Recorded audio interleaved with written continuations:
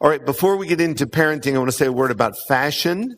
And this is primarily for Daniel and Max. And I don't see either one. There's Max. I don't know where Daniel is at this point. But if you could pass this on to him, let's talk about the tie, first of all. Okay.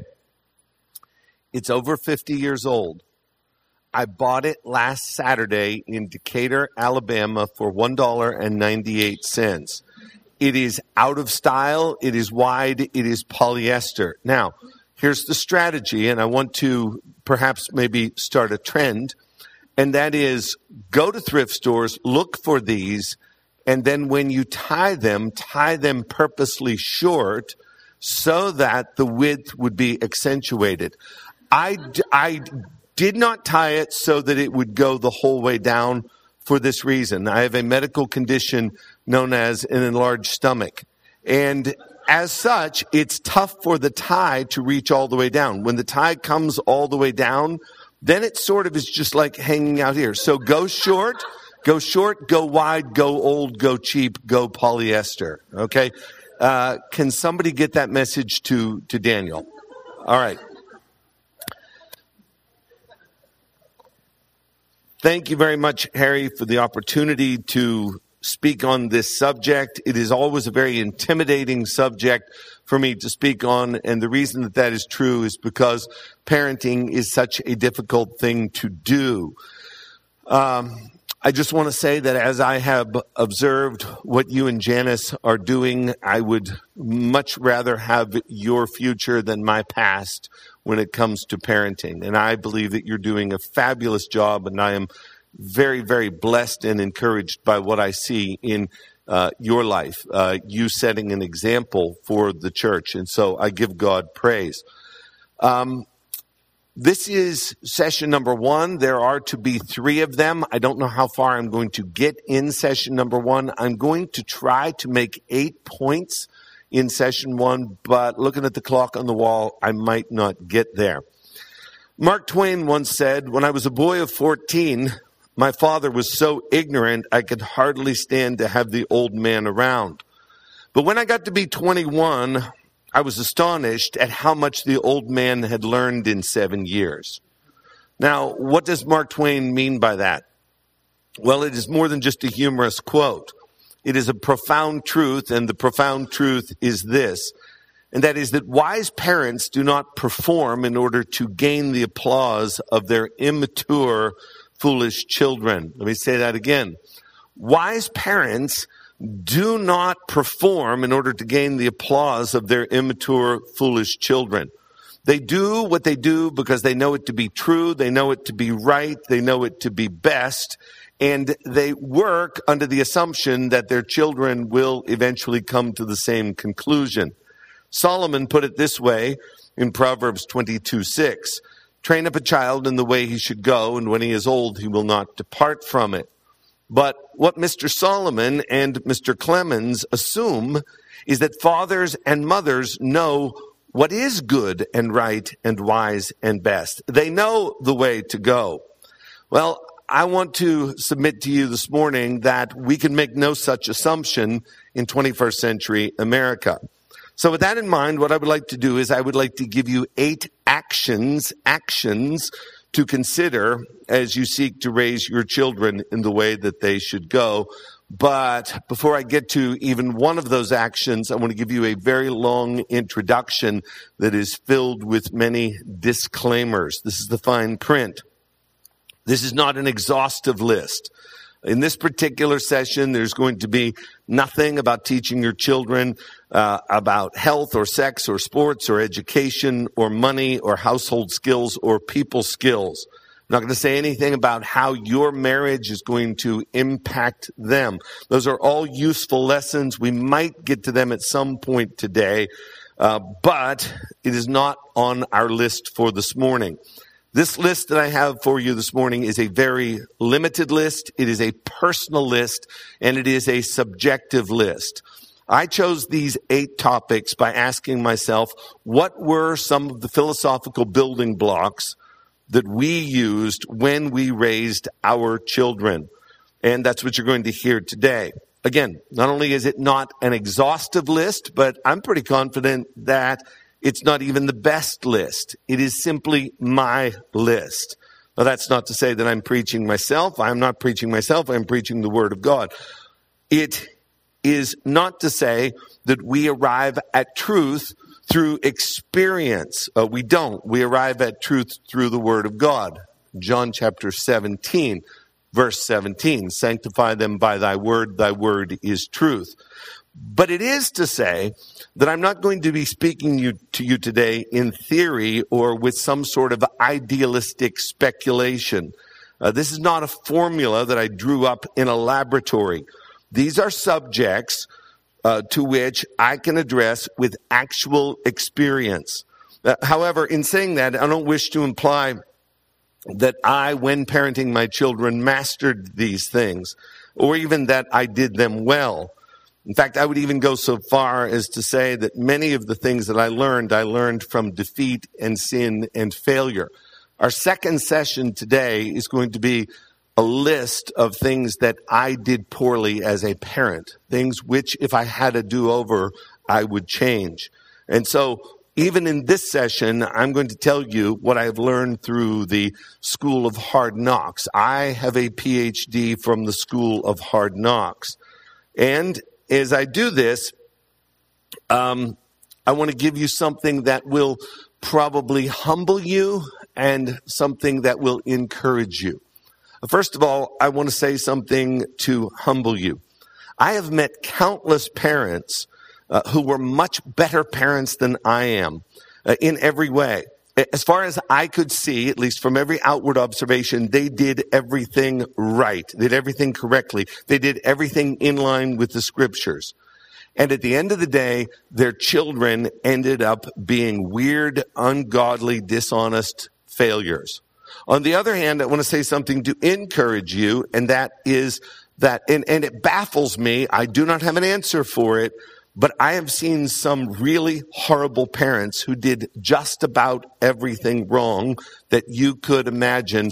And doggone it, at the end of the day, their children turned out to be productive and polite and responsible and godly, Christ-loving citizens. The reason that I say that is that I want to tell you up front today, everything. And when I say everything, I mean everything without exception. I mean everything. Everything is contingent upon the grace of God, 100% of it. So please don't think that I'm presenting some sort of a formula for success for your family that comes with a money-back guarantee. It doesn't. Now, that doesn't mean that we are not responsible for our actions. It doesn't mean that what you do will not have an impact upon your children. You are responsible for your actions, and what you do will have an impact upon your children. But what it is to say is that we are 100% dependent upon the mercy of God. You can lead a horse to water. You cannot make that horse drink. You can tell your children everything that they should do. You can model for your children everything that they should do. But unless God, the Holy Spirit, changes their wanter and puts within them a desire to love Christ, they're simply not going to love Christ. So, for those of you who at this time are patting yourself on the back because you raised such wonderful children, or you are in the process of raising such wonderful children, and people often walk up to you and commend you and tell you what a great job you are doing, I would just say, please be careful, please beware, please try to avoid the sin and the trap of pride, because pride goes before destruction and a haughty spirit before a fall. 16:18 of Proverbs. By that I mean is our children have very creative ways in their behavior as the years go by of humbling us. For those of you who are discouraged right now, and you're here today because you're looking for some kind of help because you feel as though you have done or are in the process of doing a bad job, I just want to say, at the mercy of God, there is mercy in God. And the grace of God can restore the years that the locusts have eaten. Joel chapter 2, verse 25. And it's not ultimately up to you. You are just called upon to be faithful. So, once again, these are personal applications This is how the Moore family did it. Please understand that your family is your family. And that is not to say that everything that you do is right, but it is to say that your family is unique. So please do not try to be another family. I think one of the things that I did, which was so destructive in the raising of my children, is that from time to time, I would find another family that was doing something.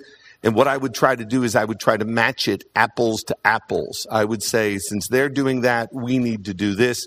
And I would try to implement all of their family practices into our home. It does not work. Your children will resent it. You are your family. Be your family. Don't be another family. You're not the Moores.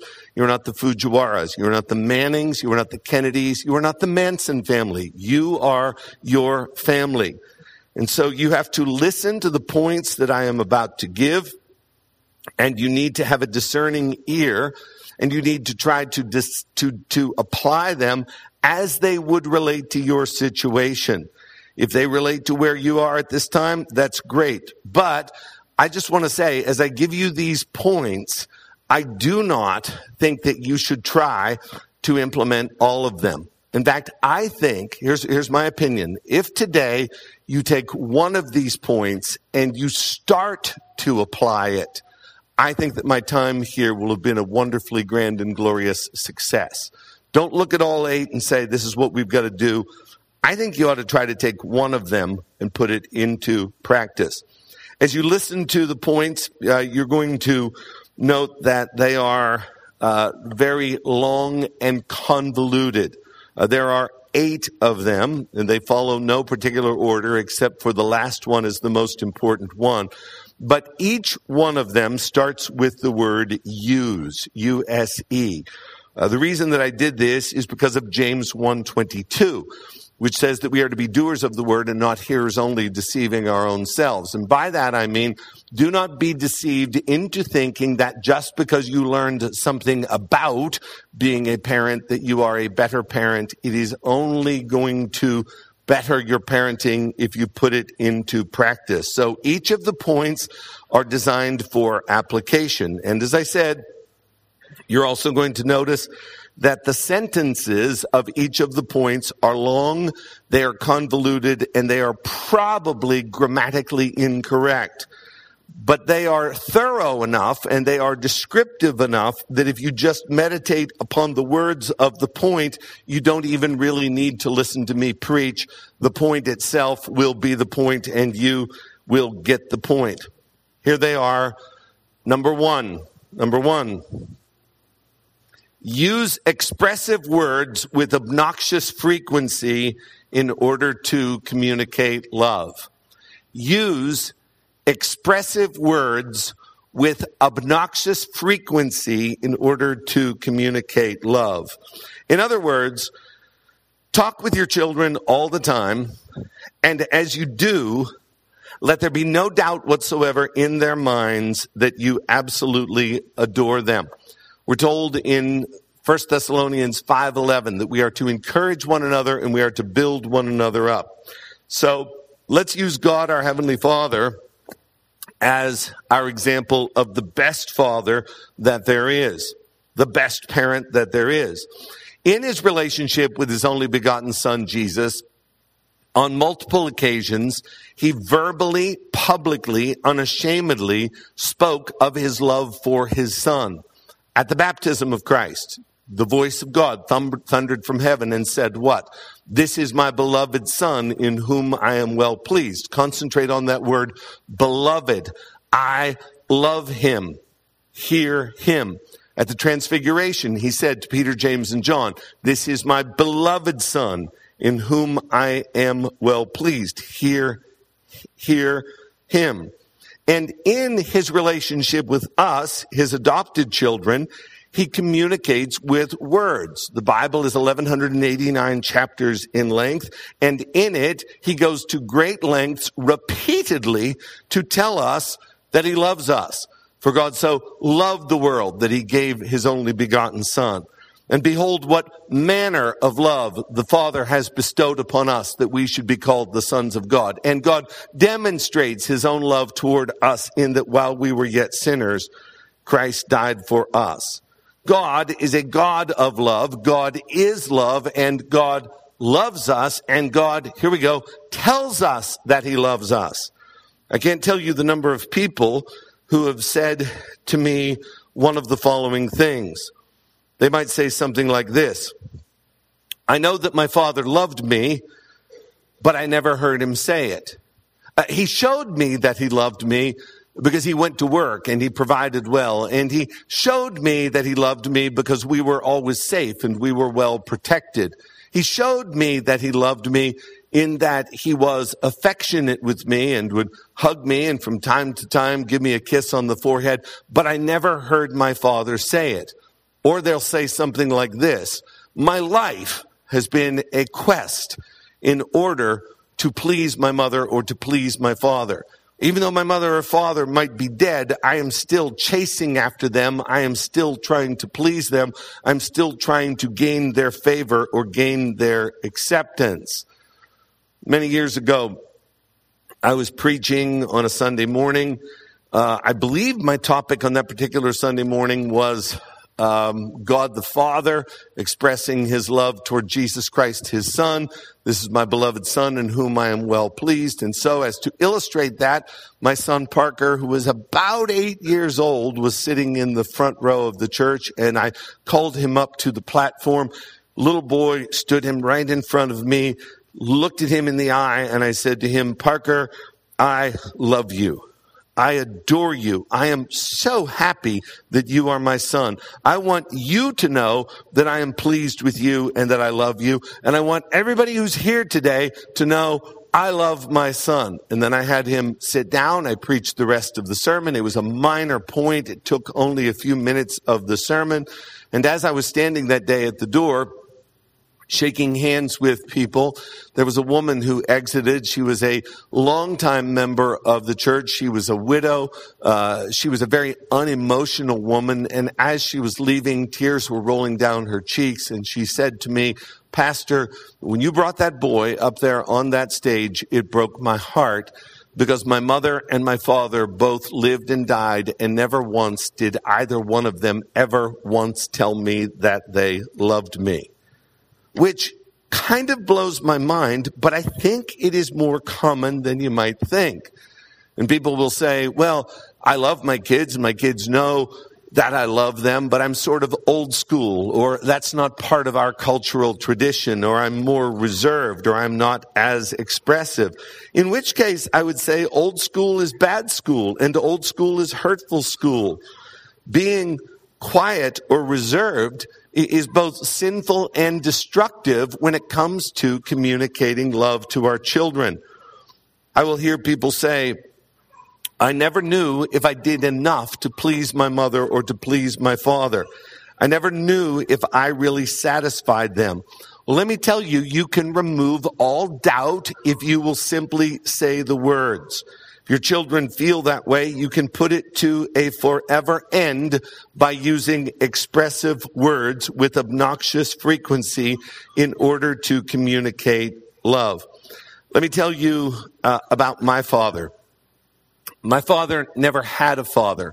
My father was born in 1926 in a little town in western Pennsylvania. When my dad was 6 months old, his father left him. I don't know if you know much about American history or culture in the United States of America in the 1920s, but back in those days, nobody ever got a divorce. Nobody even separated. So my dad quite literally was the only little boy in his community who did not have a father. He never had a father. He didn't know what it was like to be a father, and yet he became a great father. And one of the things that he would do is that he would tell all of his children every day, multiple times a day, that he loved us. Every night before I would go to bed, he would come into my bedroom and he would lean over and he would kiss me on the forehead. And he would say, God bless this boy from the top of his head to the sole of his feet. And he would tell me that he loved me. And it wouldn't just be like this one-time talk that he would have. Well, there's my grandchildren there. Come here, Mabel. Come here, quickly. Come here. Give me a hug. Okay. Mabel, listen. I love you. And I want you to know that I love you. And I want all of these people to know that I love you. Okay? All right, kiss right there. All right, go ahead. Okay. Staged. We practiced all last night. We would be playing on the floor. My father would be sitting in a chair, and he would say, you come over here. You come over to me here right now. And I would walk over in front of him, and he would grab me by the shoulders, and he'd say, now you look me in the eye. Look me in the eye right now. I want you to know that I love you. I want you to know that I adore you, and I am so glad that you are my son. And he would do this all the time. And when you're a little boy, it really breeds a sense of security, and it really makes you feel like, okay, there really is nothing to worry about. When you get into middle school and in high school, it becomes embarrassing. When my father, when I would be going places, would come over to me and he would kiss me on the cheek and he would tell me that he loved me in front of my friends. It's like, please, Dad, do we have to do this now? But he always communicated that. And let me just say this about it. And the reason I say obnoxious frequency, this is not the one-time talk. Theoretically, it might be argued that there are aspects of the sex talk that might be the one-time talk. It's like, oh, gee, here we go. All right, sit down and, now we got that over with. Now you know where you came from. It's like, and we don't have to talk about this anymore, right? You got this. Well, I'm being facetious. We do need to talk more about that. But the love talk is not one where you sit down with your kids and say, something Mother and I have been meaning to tell you, and, it's just, we think a lot of you. We love you. Okay, all right. Okay, wow, I got it out once. My dad told me once that he loved me. No, this needs to be every day, many times a day. Say it. Say it to your kids, whether they are 5 years old or whether they are 50 years old. Communicate love. Number two, use creative actions with enthusiastic spontaneity in order to create memories. And let me tell you something. Memories are important. As you are living your life right now and you think back on what it was like in your home, you have memories. And those memories are valuable. Use creative actions with enthusiastic spontaneity in order to create memories. I almost omitted this point because it doesn't seem that spiritual. But if you want to use shorthand for this point number 2, have fun. Have fun. Doesn't mean that you shrink from your responsibilities, but it does mean have fun. It is a call for delight and joy and laughter and craziness and fun in the context of the family. It is scriptural. Because in Ecclesiastes chapter 3, verse 4, it says there's a time to laugh and a time to dance. I want to argue today that the home and the family is the place where the laughter and the dancing should most occur. Let's move from the spiritual, the eternal, to the now and the temporal. Think of it. I'm going to use this argument. If heaven is our real home, and heaven is our real home, we are just sojourners, we are just passing through. This world is not my home. If heaven is our real home, and heaven is a place of unspeakable joy, should we not model for our children in the here and now that home is a place that is to be filled with joy? The family and the home are pictures of the gospel and heaven. Well, what do we call heaven? We call it our heavenly home. What is heaven? Heaven is a place where there is unspeakable delight. Does it make any sense logically whatsoever that our homes in the here and now would be a place that are only filled with responsibility? They are drab. They are just kind of got to do what I got to do. It's just kind of a place where I sleep so that I'm not cold. I kind of have to be here because I can't be anywhere else. It's just kind of blah. It's just kind of home. Yet I'm going to heaven, a place where there will be endless delight. Well, does it not make sense then that our earthly home should look like or model our heavenly home? You see, when the emphasis on raising godly kids is simply that they won't get into trouble, I think that the emphasis is wrong. I think that when a home has a defensive posture, and do you know what I mean when I say a defensive posture? A defensive posture is we're going to do everything that we can to prevent evil from happening. We're going to do everything we can to make sure that safety occurs. We're going to do everything we can to protect. And the home sort of becomes like a castle where we are trying to protect ourselves from the evils of the world, or at least the bad influences of the world. That is good in a sense, but when the posture is only that of defense, where's the delight? Where's the joy?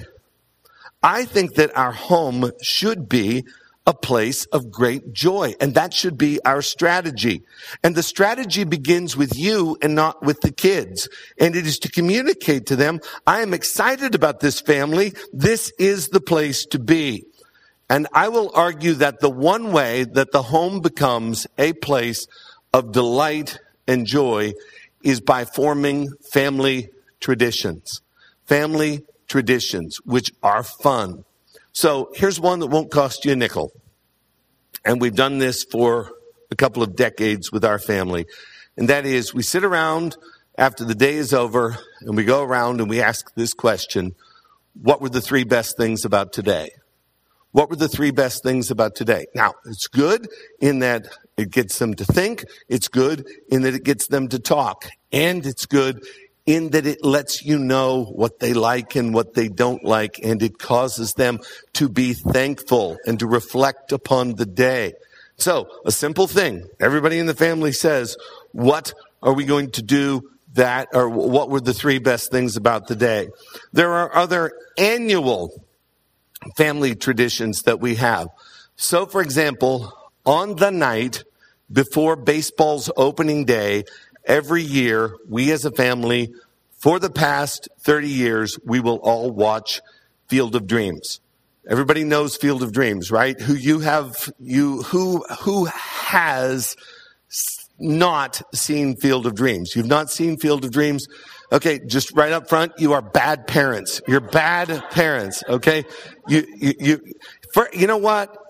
Instead of the third session today, we're just going to watch Field of Dreams. It's a baseball movie. It has James Earl Jones in it. He gives a great soliloquy. People will come, Ray. People will most definitely come. They'll come to Iowa. It's a great movie. Wherever our family happens to be, and I have kids in Georgia and in Kentucky and in North Carolina, wherever anybody is the night before opening day, we watch that movie. Not far from here in Central Park, every year on the 4th of July, we have an annual family tradition where we will go to Old Navy and we will buy matching Old Navy flag t-shirts, and we will take family pictures. And as a part of those family pictures, every year we will line up for, Ed, Anna, Parker, Charlie, Savannah, Madison, family picture, whoever happens to be in town. The final picture every year is always the same picture, and it is me finding a complete stranger in the park, asking him to assist us with a picture. When he walks over, me pulling off my shirt, giving it to him, making him get in the family picture as if he is me, and having him give my wife a kiss on the cheek with the rest of the family there as though he is me. Family traditions. Maybe you want to do different family traditions. I don't know. But it's what we do. Last week, I gave this same sermon in a church in Alabama, and I told the people there about this, and I said, one of the things that I adore most about my time with my family is that we used to have restaurant night at our church, at our home. And here's what restaurant night would look like. Parker, probably about 12 or 13 years old at the time, he would cook chicken cutlets. And Charlie, he would be the waiter, and Savannah would decorate the table, and Madison would be the entertainment or whatever. It was just, and we would all dress up, suits and ties and beautiful dresses, candles, lights low, don't answer the phone, don't answer the door, and we would sit as if it were a restaurant. And Anna and I want to cry when I think about it. We'd walk in, and the maitre d' would show us to the table, and we would sit down, and we would have this beautiful just time together where we pretended we were at a restaurant. I gave this same talk last Sunday morning at a church in Decatur, Alabama. On Tuesday night, I got a text from the pastor of the church, and there was his wife and his two daughters at a table, candlelit, girls in beautiful dresses, and what looked like a nice arrangement on the table. And I thought, all right, somebody is listening. But again, your family is your family. Your family is not my family. Another thing that we would do is that at Christmas time, we would always jump in the van and it would be spontaneous. It wouldn't be planned. We'd just be sitting around one dark December evening and say, let's go do it right now. Everybody get your coats on. And we would go around to the widows of the church, and we would sing Christmas carols on their front porch. And I think you get the idea. I don't have to keep giving illustrations. But I want to say this about the memories. There's going to come a time when your kids are going to leave home. They need to look back upon your home as a place which was joyful and it was fun. And let me just tell you about some of these things. You are going to swing and miss. You are going to suggest things which are excessively lame. You are going to waste money. You are going to embarrass your kids, and there are going to be times when you're going to walk away from an activity and say, wow, I'm glad we came out of that alive. That really wasn't good. And the other thing I'll say to you is, remember what Jesus said in Matthew chapter 11. He says, to what will I liken this generation? You know, you're never satisfied. We played the flute for you and you wouldn't dance. We played a dirge for you and you wouldn't mourn. He said, you're like children in the marketplace and you can never be satisfied. And his point was, you know, John came neither eating nor drinking. You say he has a demon.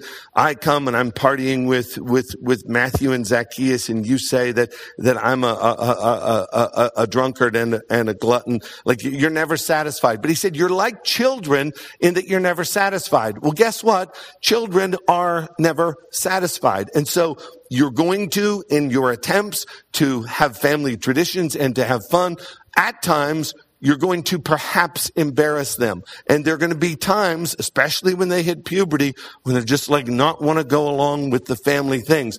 But you keep pressing, you keep trying, and you keep attempting to have fun in the house. And as you do, you are going to create memories. And you're going to say, this is a big deal to me.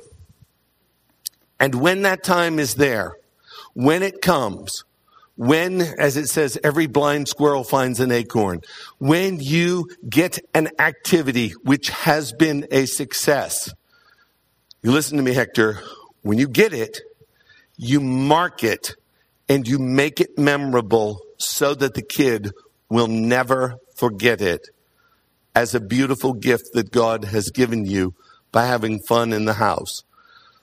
So back in 2005, on one late summer evening, I decided to take my sons to a New York Met game. The Mets were in a pennant race that year, which means they were about 12 games out. And late in the game, they brought up a backup catcher by the name of Castro. And the Mets were losing to the Phillies, and Castro hits a 3-run homer. And lo and behold, the worst organization in all of professional sports, the Mets win the game that night. And there I am. The weather is nice. My team has won. I am with my 2 sons. I love them. They love me. We are celebrating. And to celebrate, we went to Spaghetti Park to the Lemon Ice King to get a lemon ice before we went home. And I had a moment of clarity. Not an AA moment of clarity, but a moment of clarity in that I thought to myself, this is really good. Our team won. I am with my sons. Don't know what more I want in life. And as I'm standing at the counter there, looking at the different flavors of the Lemon Ice King and the big sign that says, "We do not mix," a man walks up beside me and he's getting ready to order his lemon ice. And knowing that my sons were there, I turned to him and I said, "Not tonight, pal. No, sir. Your money's no good here tonight. I'm paying.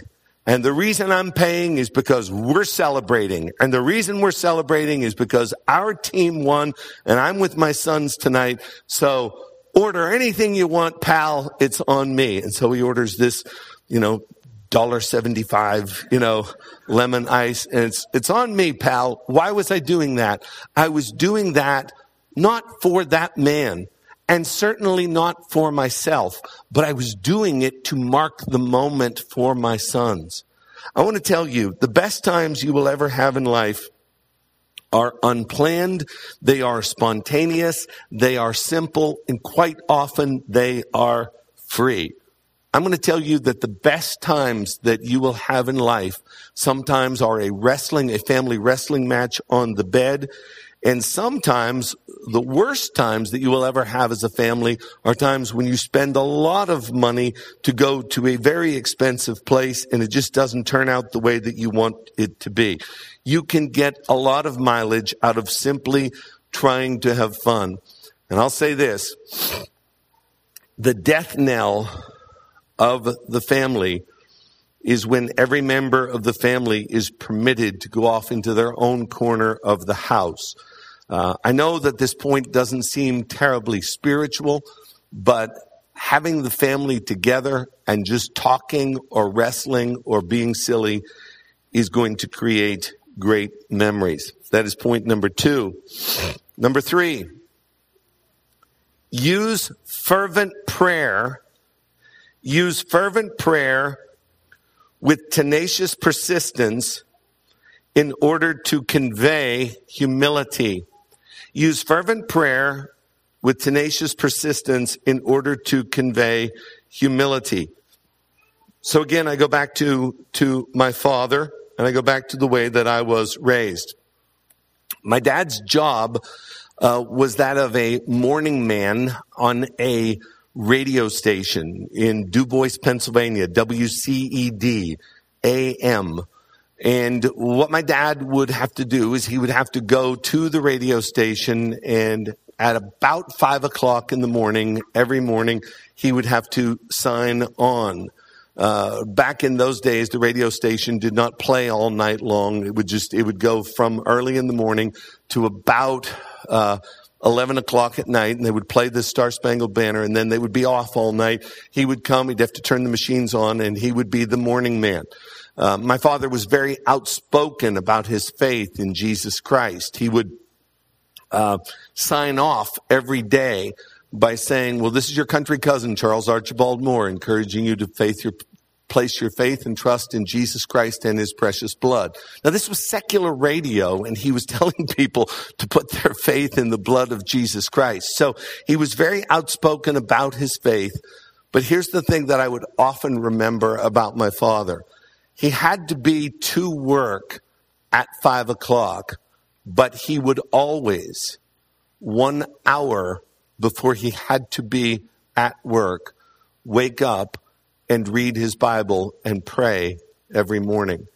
And he would write his prayer request in his Bible, like in the back. And I have some of those Bibles in my house. He would write them in the back of his Bible, And I would sometimes, like, even in my teenage years, I would be up all night, doing what? Just doing nothing, just staying up all night, because that's what you do when you're 14 years old. And I would be going up to bed sometimes at 10 minutes after 4 in the morning, and my dad's light would be on, and I would go back in the room, and he would be in there reading his Bible and praying. Every morning, and I tell you, 180 times a year, when I would leave for school, I mean, with zero exceptions, my mother would pull me to herself, and she would give me a hug, and she would pray with me before I would leave the house. Again, I say this was so comforting when I was in the first and second and third grade. But when I was in junior high and my friends would be there and I would be ready to leave for school, and my mother would say, "You can't leave until we pray," and she would pray with me, it left a lasting impression upon me. You see, it's a pretty simple formula, and that is that humble people pray, but proud people do not. Humble people pray and proud people do not. Do you want your children to be humble? Well, if you want them to be humble, you have to be humble. You have to pray. You have to pray with them. You have to pray for them. You have to teach them how to pray. When a crisis arises, and you'll be getting an email maybe from your church that someone had to go into the emergency room, or you'll get some sort of other word, what you need to do, listen, instead of you praying, what you need to do is you need to call a family meeting and say, "We just got a report, and so broke his leg, and he's in the emergency room right now. Let's pray together." You pray when a crisis arises. You pray when someone is sick. You pray when you need wisdom. It says in James 1:5, if any lacks wisdom, let him ask God in faith without wavering. I would pray with my kids before I spank them. One humorous story was one time, this is back in 1999, a man from our church was going to Jamaica to be a missionary, and he said to my son Parker, he said, "Parker," and Parker was only 8 years old at the time, he said, "Parker, I want you to pray for me every day while I'm in Jamaica." His name was Wally, and Parker said, "I promise you, Wally, I will pray for you every day." And Parker had done something bad, and I'll talk about this like in the next section about spanking. So I said, "Parker, get the spoon, meet me in the yellow room." And I said, "Okay, you know what you did wrong?" "Yes." "Okay." Boom, I spank him. I said, "All right, let's pray." Parker's got tears rolling down his face, and he's like, "Dear God, please forgive me for disobeying my father." And he's weeping, and he says, "And please help Wally in Jamaica." But it is good that children know to do this. And if nothing else, you must make a practice of praying with your children before they go to sleep. I go back to my father, and I think about his humility in prayer. My father was not a pastor. He would preach at different churches, and God rest his soul, I love him. I don't think the sermons were that good, but he was a godly man who was faithful to the Lord.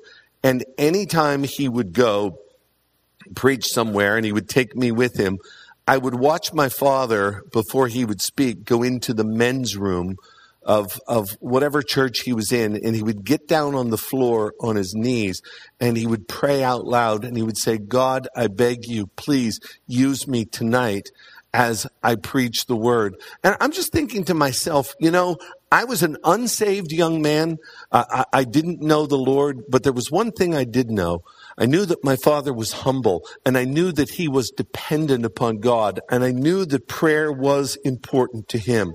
And so if the only time that you're praying is when you're having meals, I think you're really missing the boat there.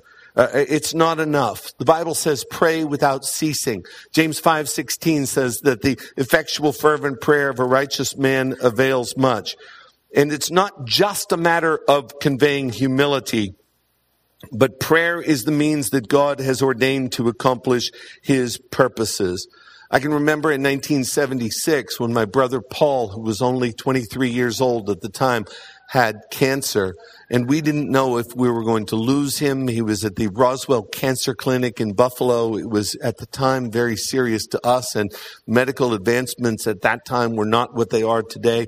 And I can just remember hearing the prayers of my mother and my father, and how we as a family, primarily what we did in those days was to cry out to God. Cry out to God as though you are dependent upon him, because you are. Last month, I met a pastor up in New Hampshire, and he told me his story, and it was a really wild story. In fact, it's stories like you don't hear stories like this often, but his family, and I think he has 4 or 5 children, they were in a really rough spot financially. They were living in Western Pennsylvania at the time, and then after that he went to Texas, and now he's up in Massachusetts. But before he became a pastor, they were having trouble making ends meet. And so what he was doing in order to feed his family is he would get his truck and he would drive around the neighborhood, and he would look for people that put furniture out at the curbside, and he would take it home, he would refurbish it, he'd put new handles on the drawers and sand it down. He would put it up on Facebook Marketplace or whatever it is, and then he would try to sell it. And he said that there were times when the family did not have any money at all. And what he would do with the family is he would gather everybody around and say, okay, kids, you see this dresser right here? Your father has worked on this. It's ready to sell. See my wallet right here? It's empty. We don't have any money. The rent is due and we are in a tough spot. Let's pray. And the children, the parents would pray. And he said it was almost comical. It was almost magical, although we do not believe in magic.